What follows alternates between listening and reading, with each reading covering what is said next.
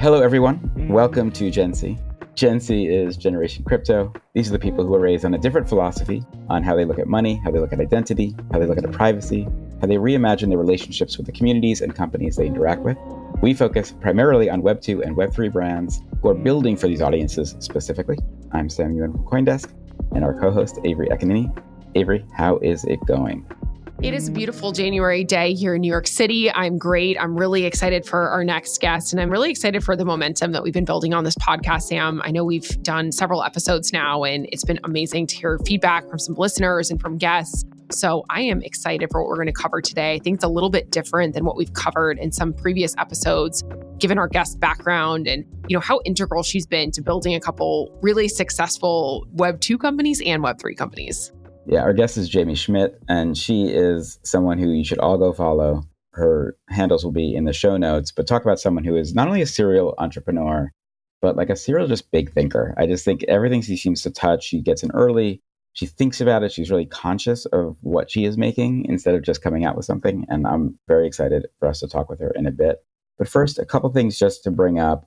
I'm actually, as we speak, in Paris, and I just got off a 9-hour train ride from Davos. That's it? Only 9 hours? Only 9 hours, I know. And we held a bunch of events for CoinDesk at Davos this year with some amazing partners. And just like we had the conversation about CES, I go to these things and I kind of keep looking for Web3.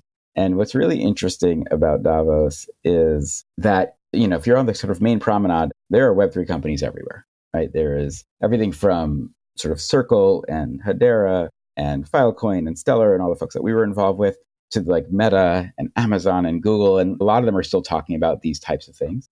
I asked our colleague, Michael Casey, who's our chief content officer, inside the Congress, is there some Web3 conversation going on? He said, inside, it's a lot more skeptical than it is on the outside. I think when you have these economists and you have sort of big money and CEOs in the room, it sounds like there's still some work we got to do. So I'm glad we're doing this because I think that the brand access point is one that really gets us there. Do you have any thoughts on Davos?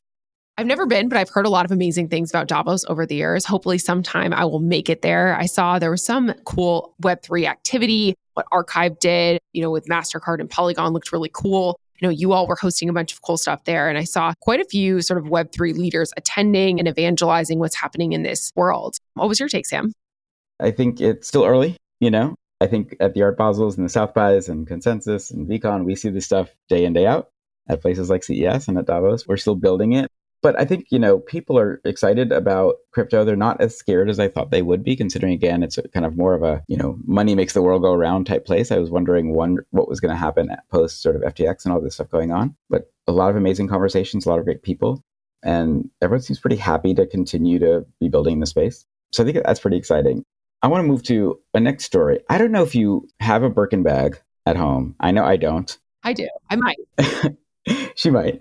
For anyone who doesn't know, there's an artist named Mason Rothschild. And in January of last year, about a year ago, he created an NFT project that was called Meta Birkins. And at the time, they were sort of these one-of-one artistic interpretations of Birkin bags. And at that point, everything was fine. Hermes was not doing anything, except he then set up a marketplace where he was selling 100 of these bags. And the difference was he was doing these sort of making them, out of fur and different kinds of like weird leathers and colors. But he also used the exact the imprint of what the Meta Birkin bag was architecturally.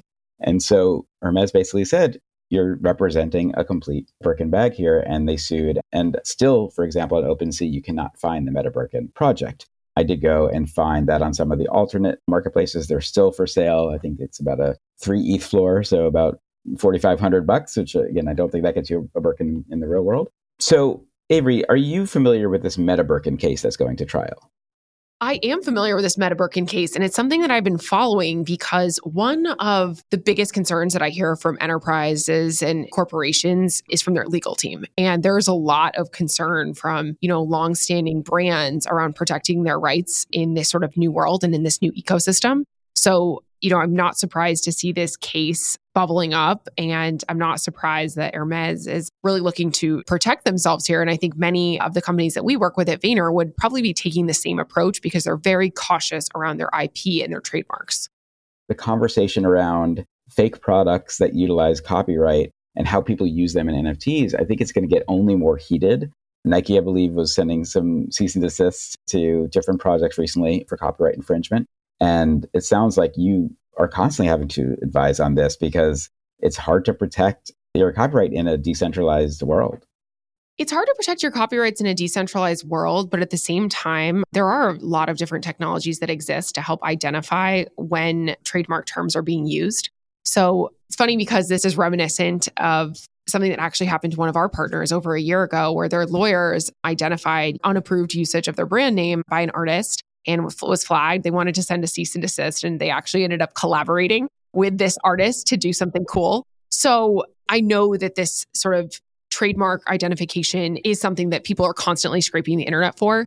And brands are protecting their copyrights in all different types of ways, right? In all across social media, making sure that things are not used in an inappropriate fashion across things like resellers and reseller sites, things like eBay, things like gray market. And of course, it's going to come into the world of Web3 as well. I'm interested to see sort of like the outcome of this case and where it goes. I'm sure there's an argument that the term is general enough, but there's also the brand perspective, which is this is something that is exclusive to their brand and they want to protect all forms and fashions of its usage.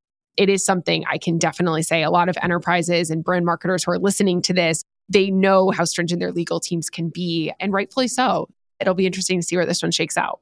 It sort of reminds me, I watched like House of Gucci on a plane probably a year ago. And there's that moment when I think it was like Al Pacino's character, who was one of the original creators of Gucci, liked the fact that there was knockoff bags because it sort of, felt that it was like an access point that then created aspiration to get the real bag. And I don't think we see that as much in the NFT world, but I think that there is an argument to be made, especially in kind of digital art where sort of memes and derivatives are so much a part of what everyone kind of likes to keep a story alive. If there is an argument to be said to say maybe Meta Birkins actually help Birkin in the long run when it comes to their digital strategy. That's what they say. There's no such thing as bad publicity. And I think when it's done by a really famous artist, that's a weird line, right? Like artists critique society in a million different ways. And of course, this includes consumerism. Sometimes that can be a very good thing for the brand. Sometimes not, though. So let's see where it lands. Absolutely. All right. The final thing I want to ask you about before we get to our guest is there's this big Nat Geo story that just came out about NFTs, which is very much a primer that felt about a year too late on what NFTs were. But when you have Nat Geo, which has 250 million people on their Instagram alone, sort of, talking about what an NFT is, it does kind of feel like that's kind of a big moment for just consumers knowing more about NFTs and being more interested. And I think it's paired with them releasing their first collection. Did you have any thoughts when you saw that article? My first thought is I love that Nat Geo is communicating about NFTs and they've got a massive audience. They're such a well-respected publication. I love National Geographic. They really have pioneered so many different things from photography to maintaining relevance over a very long period of time. They're really good at using social. I think Nat Geo is an incredible brand. The image that was selected is not what I would have recommended. It was kind of a bored ape with a shadowy foreground. And I think that, Tech said something about like, we've got you covered to learn about NFTs. And my perspective on this is that Nat Geo's audience, they care about nature photography. And that's something that they really like. And they follow National Geographic to see amazing photos of nature. And they would probably be pretty receptive to seeing an incredible landscape piece of art, an incredible photograph, potentially done by an NFT artist, but they're not going to National Geographic for advice on NFTs or crypto or investments. What they're going to National Geographic for is to learn about art and to see beautiful and inspiring images. So how I would have potentially approached that differently is maybe feature like an incredible artist like Kat Simmerd, who is known for taking these stunning landscape photos and she's really built up an incredible brand for herself as an artist. Maybe feature something like that and talk about, this is the next generation of, Nat Geo photographers or artists. That's potentially, I think, would have resonated a little bit better. I did scroll through the comments on their post, and I feel like there was a lot of skepticism from their core audience. And, I saw a bunch of different Web3 thought leaders remark on this as well. Probably would have selected a different image and potentially contextualize it better so that it's appealing to their audience. It seems like something that's endemic to their feed, not something that they're trying to layer in after. But, everybody's learning in this space. And I always try to not be too heavy-handed with the criticism because everybody's learning together. National Geographic is an amazing brand. I think this is a cool project and program. And I know they're advised by, Keith Grossman and his team at Time. So they've got some incredible advisory partners on it. And I'm curious to see how it all goes. It's so funny. Your intuition is actually correct in the sense that their first collection is a number of nature photographers that they're releasing, but they also did choose Ketsamard, and they also have folks like John Knopf. So they kind of mixed and matched that for their collection, which I think was part of this. And I 100% agree with you that the image they chose was wrong. I went onto Instagram to obviously read this. And at first I was like, wow, this thing has 92,000 likes and 4,000 comments. And then, of course, 2 photos away, there's like 2 sloths that are hugging, and that has 220,000 likes. So I think that the image could have been a lot better. And then I actually, right before we are recording this, I went again, and actually the NFT post on the feed is gone. So I think they probably got so much negative that they were not willing to keep up the dialogue, which I think is just, again, talk about being committed to the work you're doing. It feels like they buckled a bit. Oh, they took it down. I haven't seen it. I haven't checked today. Yeah. I think that in general, like removing social posts is not the best move, right? Like, unless it's truly catastrophic, like you put it up, you got to defend it. You made a strategic choice. Taking it down, you got to stand by your choices. But Nat Geo, I'm excited to see what they do. I'm excited for this collection. Same. I see this as launching on Snow Crash. I believe it's on Solana. It looks like it is live now. So curious to see how this all goes. They've definitely got some really incredible artists, but definitely some mixed sentiment from their core audience. Absolutely. Well, let's get to our guest. Jaime Schmidt is going to come on right after the break. Jaime is an incredible entrepreneur, as we were talking about. She's a really thoughtful business leader, as well as someone who has truly pivoted into Web3 more than most and has influenced so many other people to come on. So after the break, we'll be right back with Jaime Schmidt.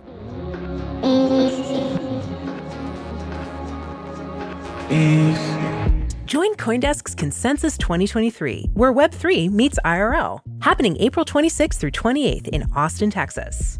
Consensus is the industry's only event bringing together all sides of crypto, Web3, and the metaverse. Immerse yourself in all that blockchain technology has to offer marketers, advertisers, brand leaders, creators, builders, founders, entrepreneurs, and more.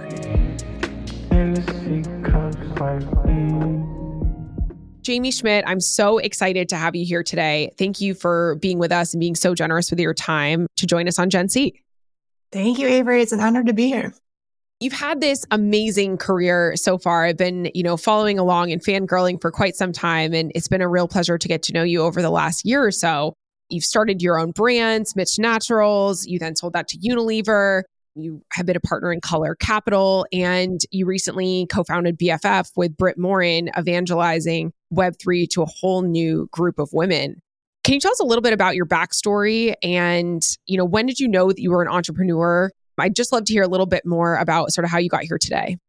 Yeah, thanks. I definitely didn't see myself as an entrepreneur, in my childhood or even, early school days. I definitely was one of those people who, was always thinking for herself and sort of, I guess, outside the box and a little, deviation from kind of the traditional career route that my family, had taken. My dad was an engineer. My mom was a stay-at-home mom. And I just knew there was something more interesting, out there for me. I had no idea what that might look like. Ended up going to school and getting a degree in business, not knowing what that looked like for me, but knowing that it held some potential. And when I graduated, I was still, kind of stuck playing with a couple different career fields, thinking, maybe there's something I want to do for myself, but I have no idea what that looks like, and realized I have to get my hands dirty to figure that out. And so I actually just started making things. I moved to Portland, Oregon. I said, I will give myself 1 year to break the cycle I was in. I was moving my way up the corporate ladder in human resources, and told myself, all right, you have a year to figure out what you're good at, what you like doing, and, what's interesting to you. And so literally started taking all these classes. I was taking sewing classes, interior design. I was doing some woodworking. I started making personal care products. And that's what really clicked. I actually was pregnant at the time and started paying closer attention to the products I was using on my skin. And then that in combination with this, creative itch, I thought it'd be really cool to make soaps and shampoos and lotions and things and deodorant. And that ended up being a big winner for me. I went to the farmers markets around Portland, and, everybody there is a creator, maker of some sort. So I fit right in and started selling, and really had, zero idea of the potential in what I was doing. But started talking to customers, started talking to prospective retailers, and realized there was a business idea in my natural deodorants. And it was at a time too when there weren't a lot of natural deodorants in the market. You know, it was still sort of a newer concept. There's a lot of people who were just skeptical, you know, rightfully so. There weren't many products that worked very well. And so I think, I came in at that perfect time. This was back in 2010.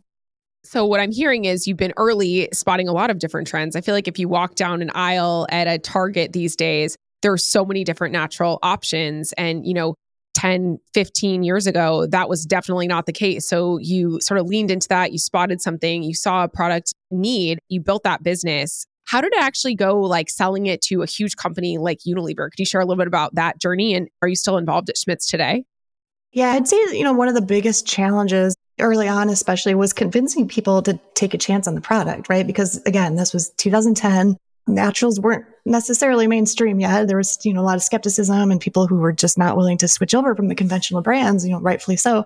So that was the biggest challenge there was, starting very niche. Of course, there was that consumer who was interested, but then realizing, a few years in, like, there's something big here. I just have to convince the masses that they need to try it. And so, we did it, right? And it was through the right kind of marketing. It was through just a product that worked really well. But then also, partnering with certain retailers that the natural consumer brands weren't yet partnering with, right? I'm talking, Walmart, Costco, and Target, where you would walk in and see nothing but, conventional brands. And so that's where I saw the big opportunity. And that's where I got excited.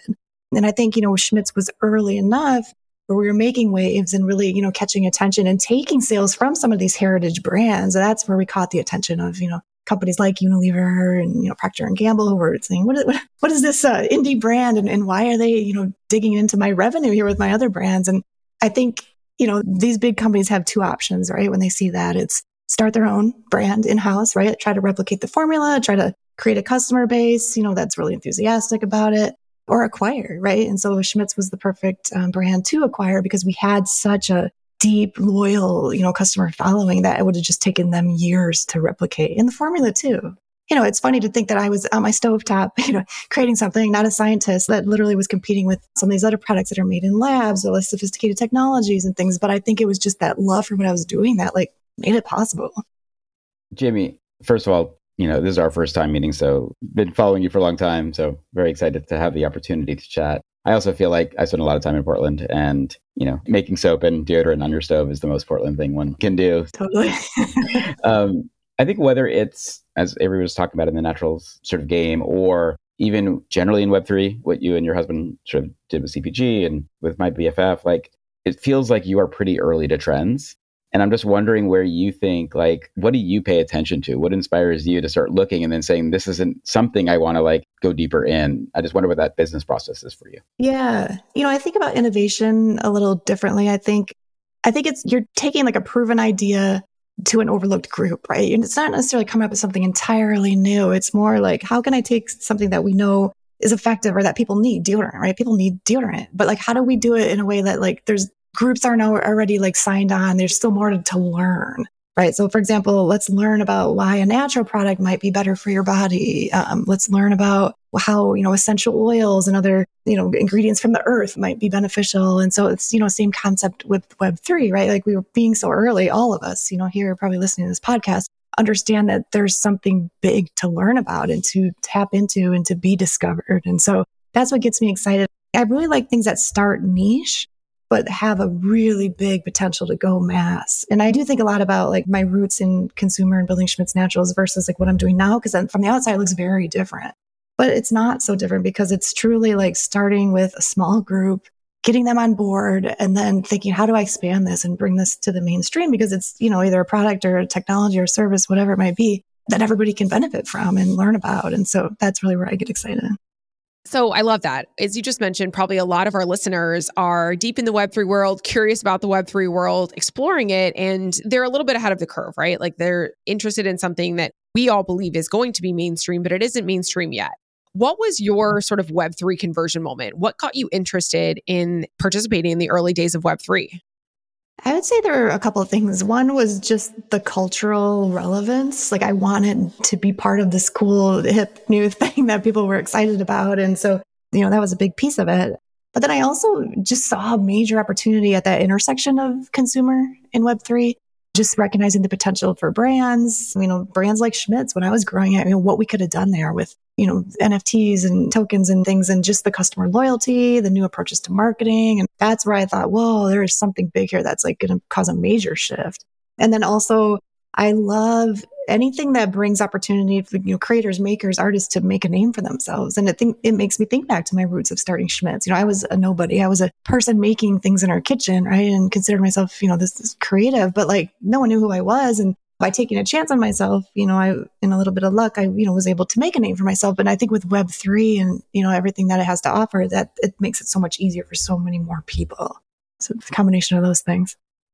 Can we maybe talk then into, I believe like crypto packaged goods was the first sort of project that you were involved with.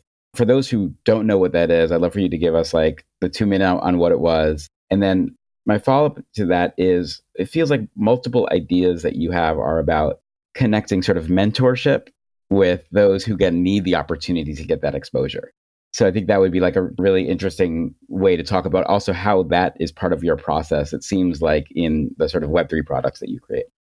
Yeah. Well, so Club CPG really started shortly after my business Schmidt's was acquired. I heard from a lot of people looking for advice, looking for, mentorship and networking, and saw an opportunity to bring these people together and just talk. And that was right around the time that Clubhouse had started to gain popularity. And so it was just the perfect opportunity to get together and chat. My husband, Chris Cantino, and I started this on Clubhouse, just sort of, hosting regular rooms, hosting interviews, hosting, open office hours, and just talking about consumer, right? And talking about what it means to build a brand and to be an entrepreneur. And then as those conversations got deeper and time went on, then we started to see, this trend in Web3, and the interest there started to pick up. And so we thought, well, this is really interesting for, the future of consumer. As I mentioned, is there something we can do here? And that's when we saw this chance to create our first project called Crypto Packaged Goods, which, brought along this community that we'd already started, but then also with this token element. And so we thought, let's get together, these people that are super enthusiastic about the consumer space, but then also those who are really interested in Web3, right? They might be one and the same. They might be incredibly different, but let's bring them together and see what we can do. So we created Crypto Packaged Goods. We gave away 50 tokens to what we call mentors, people that we saw as, I guess, thought leaders or other, innovators in the space. And then also an additional 50 that they could give to anybody in their choosing. So a mentee of theirs, a friend, somebody that they thought you could benefit. And so bringing together these 100 people, and then another supply that went to the public market. And so we started, with this token, sold out really quickly, and just started chatting in Telegram. That's where it all started. We started, breaking out different chat groups based around certain interests. Some were a little more heavy into NFTs and Web3. Some were a little more around, traditional consumer, business building. Others were on investment and other interests. And so you caught on, pretty quickly. People saw that as a safe and fun space to join and just to talk. And then as the conversation went on and Web3, got more popular, we thought, what can we do to expand on this and bring in more people into the community? And so then we launched a secondary collection called Pop, and that brought in another 3,000 individuals. And so with that, our target is more around, business acceleration, a lot of more mentorship happening. And we, call that sort of the club for builders, people who really are interested more in building in Web3, a little less on the actual consumer packaged goods side, but more just generally speaking around, consumer Web3 intersection. Proud holder over here. And I love what you all have done with CPG. And, for a lot of the marketers listening to this, Telegram, I think, is such an effective tool. I'm in a ton of different Telegram groups, and I really like them, both the sort of token gated groups and also just sort of groups amongst friends. It's always staggering to me because I spend so much of my communication time on Telegram, how few users they have from like on a relative basis. I'll talk to some of my friends from home or my friends who, aren't as interested in Web3 yet. They're like, oh, I've never even heard of Telegram. I think Telegram is amazing. And I think being able to cultivate and curate a community that then splits off into these different groups is something we're going to see a lot more happening. I know WhatsApp is building this type of functionality, which is really popular outside of the US. And I think we'll see like more and more of these sort of curated tight communities that are less sort of top down, more ground up, grassroots level with some element of specific curation that people find really valuable. And I think a big part of what you all have done in both of those groups is also curate the knowledge base and help scale your experience as an entrepreneur, your experience as a builder, along with some of the other sort of leaders that you've brought together. And you and Britt Morin founded BFF just over a year ago, and you did this really interesting job of bringing in both Web3 leaders and also sort of pop culture leaders to launch this platform dedicated to bringing more women into Web3. What were you seeing in the world of crypto that felt like this was necessary? And how did you sort of think about that approach originally? Because I think it was really groundbreaking, both from catering to an underserved community and also to making something accessible for a much wider swath of population. Yeah, thanks. Britt and I have both, historically been really passionate about encouraging entrepreneurship amongst women in particular. We've, both done different things, throughout our career to show that, right? I wrote a book around, my experience building Schmidt's and with the hopes that it would inspire other people. Jaime, I don't mean to interrupt you, but what's the book called? We've got to get our listeners to check it out. Yeah, thanks. It's called Supermaker, Crafting Business on Your Own Terms.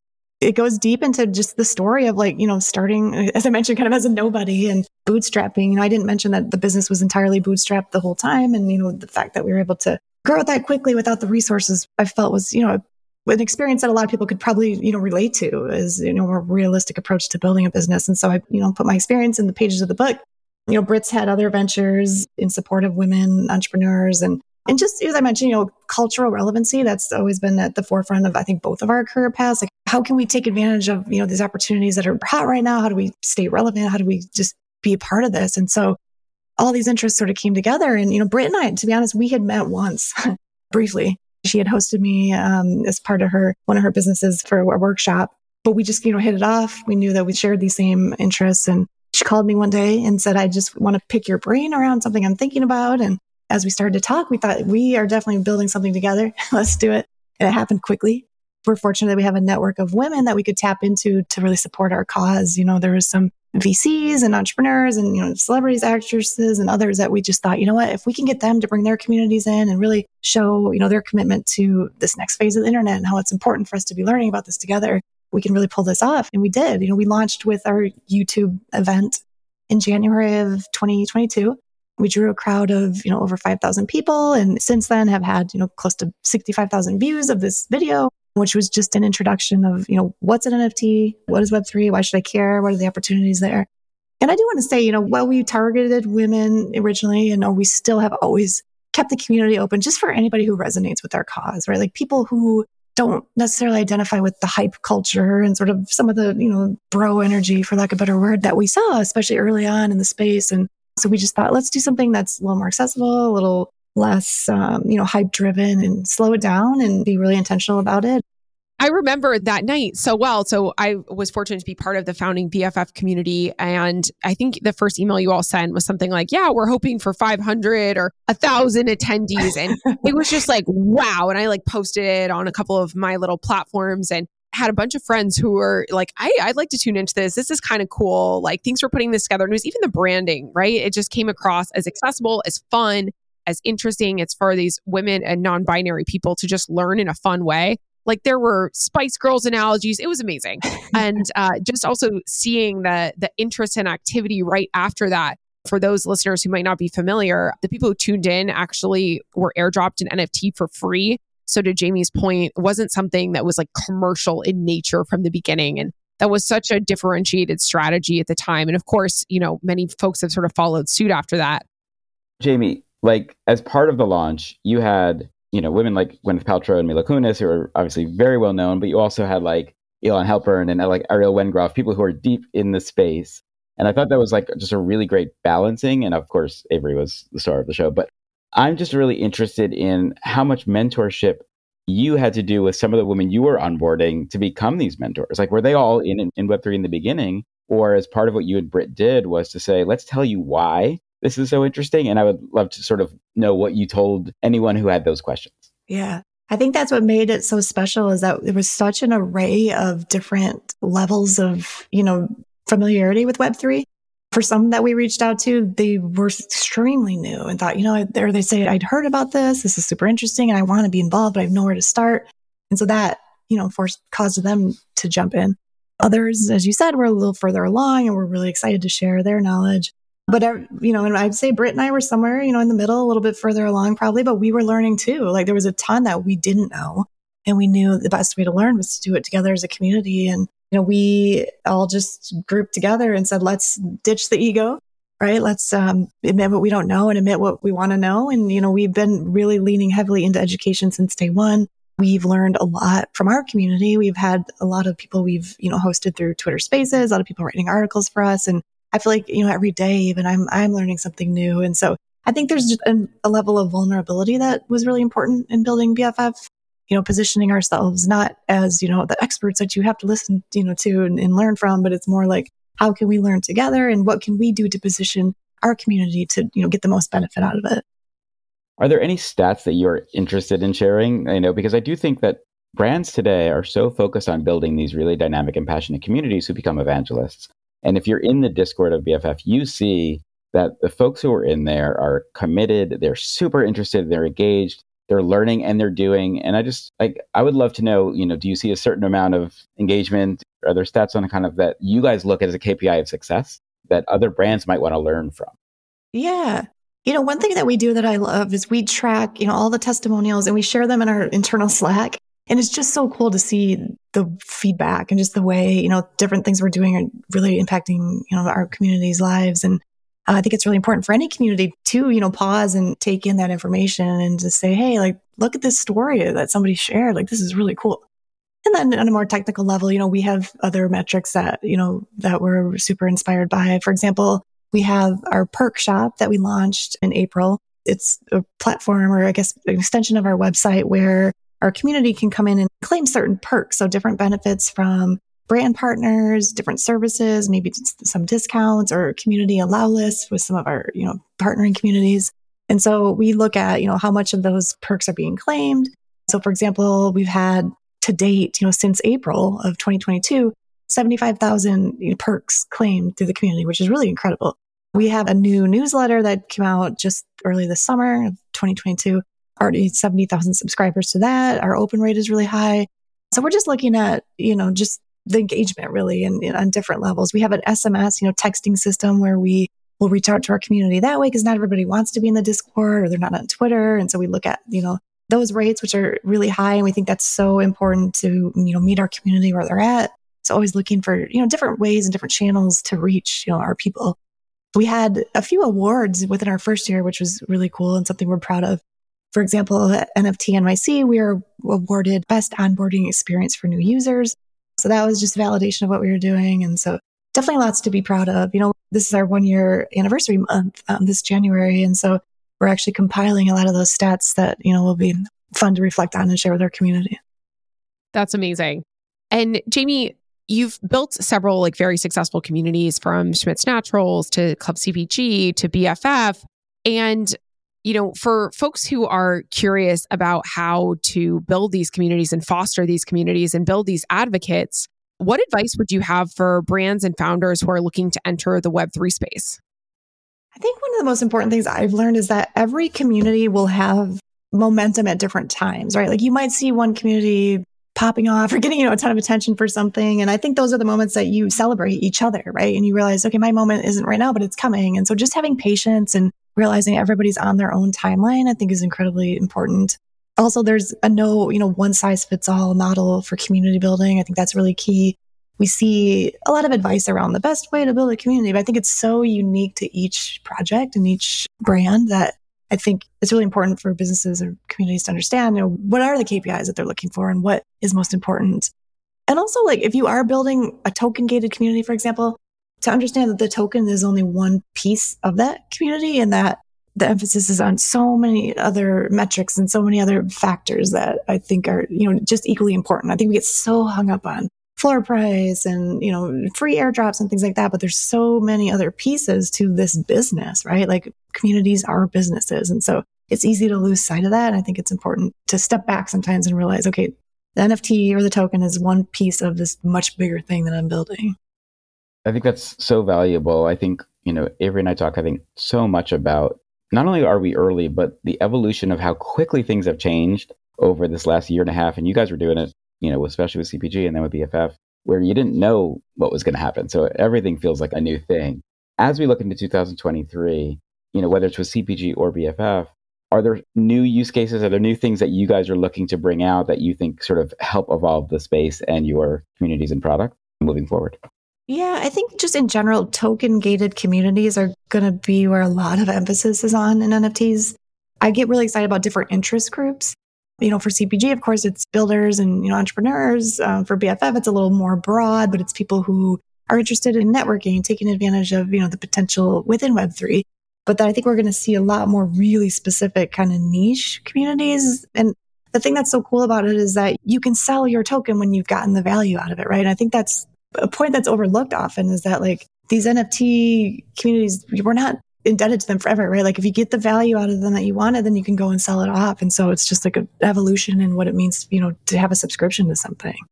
But I think like one thing I'm super into right now is pickleball.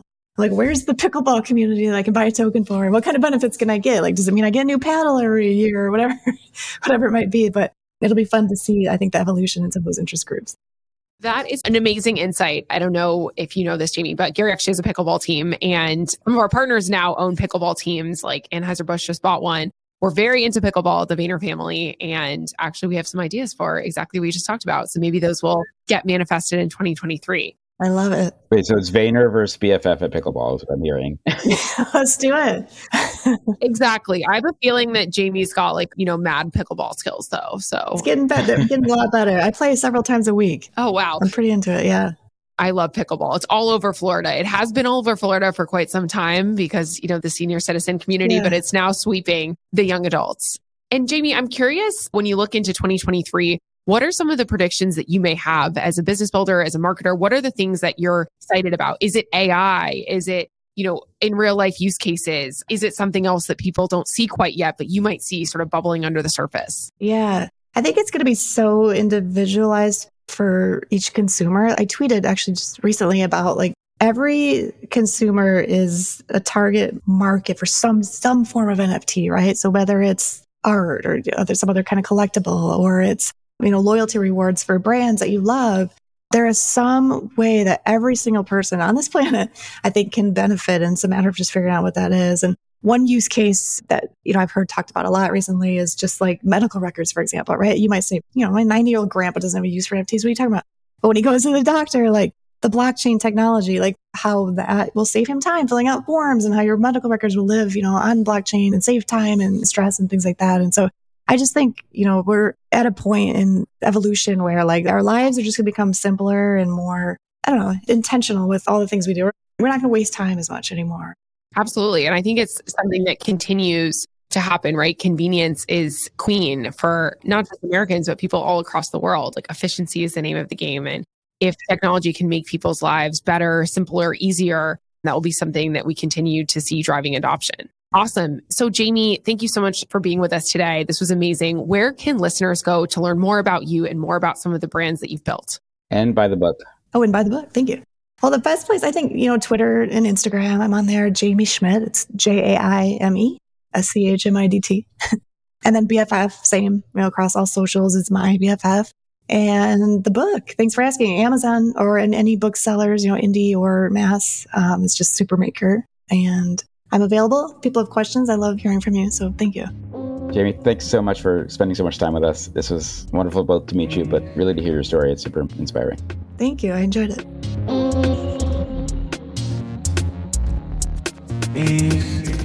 Avery, that was super interesting hearing from Jaime. Like I said, I've been following her since the beginning, and I really appreciate you sort of coaxing her to come on and talk with us, since I know you're also involved with BFF. What was the takeaway for you that stood out the most? I love what Jamie said around there's no one size fits all. She's built several different community first brands, starting from Schmidt's Naturals to Club CPG to BFF, and I'm sure there'll be many more.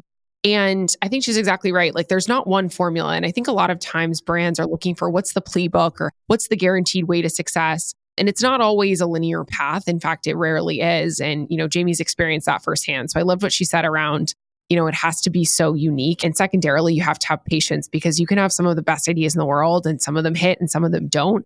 And I think that's such a, entrepreneur battle scar learning. It's something that, I've heard from a lot of different entrepreneurs. And Jamie's really been in it and been really successful with building something, bootstrapping it, and selling it to a major conglomerate. And then off she goes to launch the next thing and leaning into this sort of world of Web3.